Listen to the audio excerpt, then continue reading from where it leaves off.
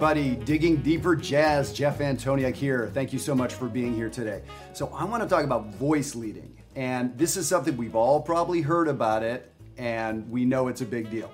I think some of us probably know what it is, but do we use it in our playing?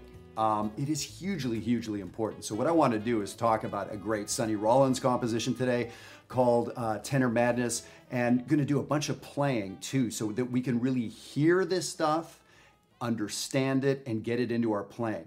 All this needs to be happening. We need to intellectually understand things. We need to be able to hear them, get them under our fingers. There's that physical aspect. And then none of that really means too much unless we get it into our playing, right? So that's what I want to do with voice leading today. And one other thing, I added it all up the other day and realized that these videos, Digging Deeper, is being viewed, this channel, about 15,000 times a week. That is crazy, 15,000. So there's either 15,000 of you out there who are interested in jazz, and I'm talking about the adult amateurs and semi-pros who I'm talking to all the time. That is amazing. I love it. The other possibility is there's one of you and the key is stuck on your computer. So maybe you want to check that out. That could be you. So let's do this. I'm going to put the PDF up on the screen, and here's what I want you to look at. The first three lines you see there are the B-flat blues. And what I did is wrote the thirds and the sevenths over top of each other. In the first measure, where it says B-flat 7, you can see the D is the third of that chord. The A-flat is the dominant 7, the flat 7 of that chord. And I go through the rest of the blues. Now, here's the thing.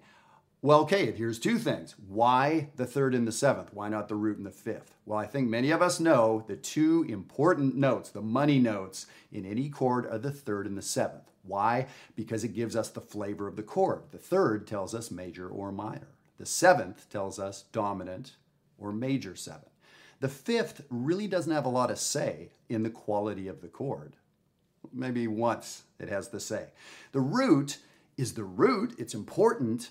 But when you play a C, it's not a major C or a minor C, it's a C, right? So relative to itself, it's nothing.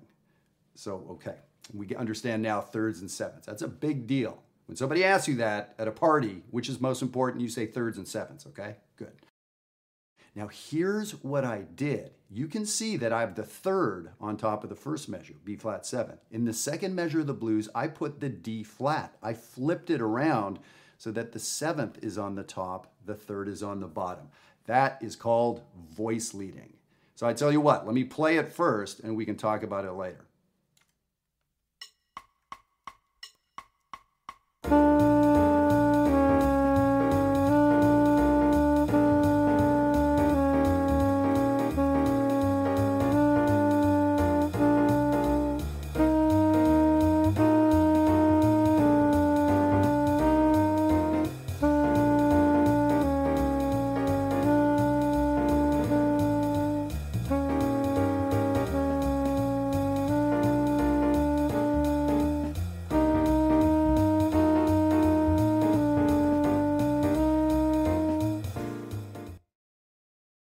Okay, did 2 choruses of that, and I just played the top line. That is voice leading. So what it means is if we have the voices in a chord, if we want to call the root one voice, if we want to call the third above that another voice, as if we're singing in a choir, if we want to call the fifth a voice, the seventh, there could be all these different voices. So the question is, if you're singing the third in the first measure, what note should you sing in the next measure? The answer is you can sing any note you want in that E-flat chord. But here's the thing. In choir writing, now this goes back hundreds of years. Voice leading is not a jazz thing. Voice leading, like so many things, was taken from music before it, classical music in jazz. So if you're singing the third of the B-flat chord, should we have you jump up a fourth and sing the third of the E-flat chord? If so, we'd be jumping around a lot. These chords progress by fourths, so the whole choir would be leaping around by a fourth. Here's the thing, that doesn't work so well. Choir writers figured this out a long time ago, arrangers and composers, that when a choir has to do wide leaps, the pitch starts getting wonky and the pitch floats, so we could start getting pretty out of tune. So the idea with voice writing for choir is we try to find notes that are either in common between chords or that move by a small distance. The best small distance, half a step, right? So when we can move by a half a step or keep a note the same, that's where it's at. Voice leading, and the word comes from writing for the voice. So that is what we want to do. And we see this in compositions. We see this in piano voicings, where a piano player will play a B flat 7 and an E flat 7, and their hand barely moves. Or a guitar player playing a B flat 7 and E flat 7. I'm faking it really bad over here.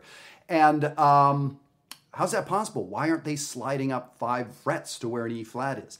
Because they're inverting things. Their voices are moving smoothly. This is great comping. This is great composing. This is great arranging. And this is certainly great soloing. So here's what I want to do. I'm going to play now through the song Tenor Madness. And I know this is perverse because I'm holding a soprano saxophone. I don't know. I picked this thing up and forgot what I was doing. So we're going to play Tenor Madness here. And I want you to listen to this melody. I'm going to play it twice through and see if you can figure out what the deal is with the voice leading. Perhaps the red circles on the sheet are a giveaway. Here we go.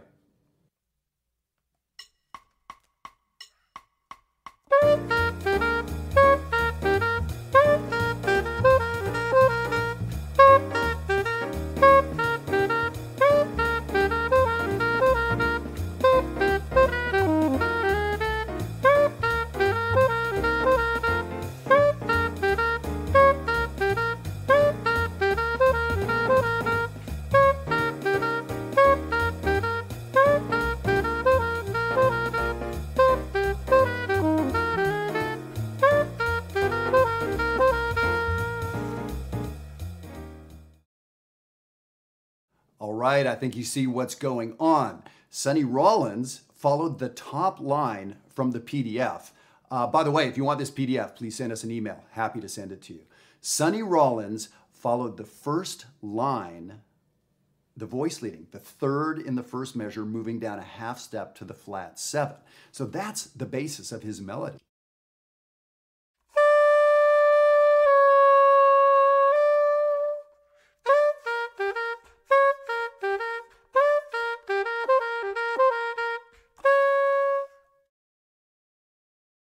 Voice leading. Sonny Rollins knew about this. It's in his playing too. So this is a really, really big deal. Now, what would it sound like if he moved his melody up?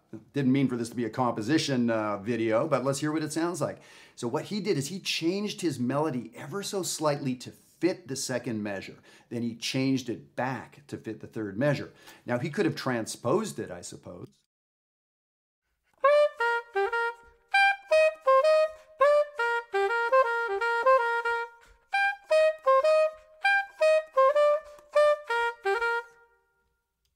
And just showing you that I'm human, I'm fallible, I'm super fallible. Okay, you get the idea. That's not the same tune. It's not the same tune when he was leaping around. There are songs that do that. It's not a bad thing necessarily, but the song we know and love is voice leading. So you've heard this so many times, especially those adult amateurs I love talking to. You guys have been listening to this music for years, for decades. You know this. So now it's a matter of understanding it intellectually, and then what does it sound like when we get into our playing? So here's what I want to do. I'm going to challenge myself here. What I'm going to do is play the first voice leading line, the top line that Sonny Rollins used. I'm going to play it through for one chorus, and then what I'm going to do is improvise for a chorus or two and see, can I keep my improvising centered around that line? Now, what does that mean, centered around that line? That's a pretty loose description, but I'm going to be thinking about that line and making sure it's in there. That's the skeleton of my solo, the way that line is the skeleton of the Sonny Rollins composition. Let's give it a try.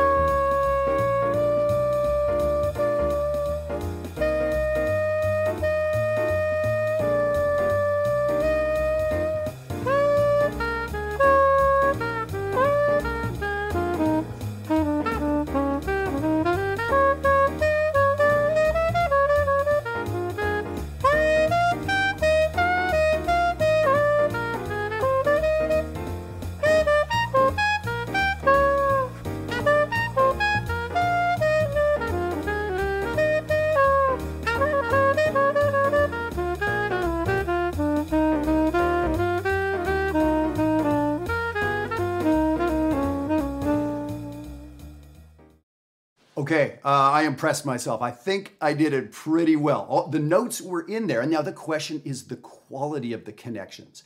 Could you hear the voice leading? Now that we're thinking about it, I primed your ear with that first chorus of whole notes so that you could hear that line through there. So perhaps you heard it better. But here's the thing, I don't mind if you didn't hear it at all, because again, that was the skeleton that I kind of grew my melody around. The vine of my melody, it followed that line. And I could come up with 10 more metaphors, but I'm gonna stop right here. It's really, really powerful. Now, here's the thing. I know B-flat blues super good. I can do this all day long. A song that it's just a butt kicker song because it has crazy harmony, or perhaps not such a butt kicker song, I don't know the tune. I haven't found the voice leading line or lines. There's not just one, there's many. There's the second line on the bottom that we could go through and do. There are other lines further up in the chords, the way the sixth goes to the ninth. It goes on and on.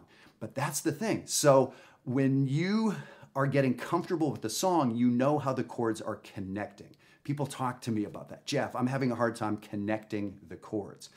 What that person is saying to me, what I'm hearing is voice leading. Time to start talking about voice leading.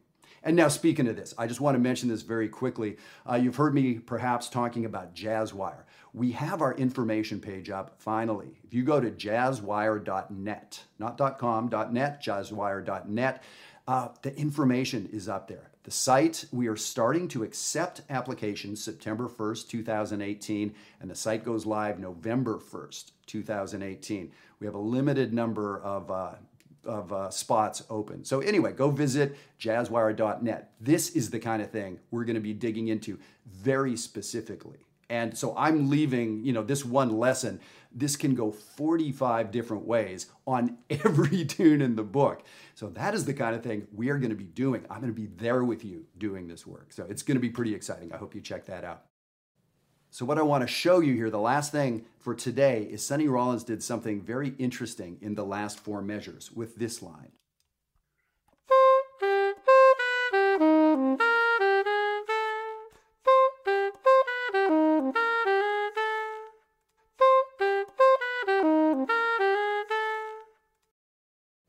Measures 9 and 10 of the melody.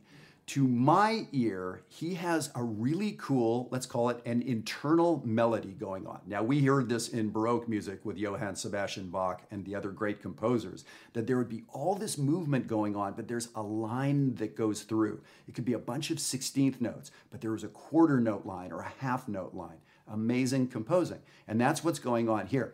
To me, the line is this.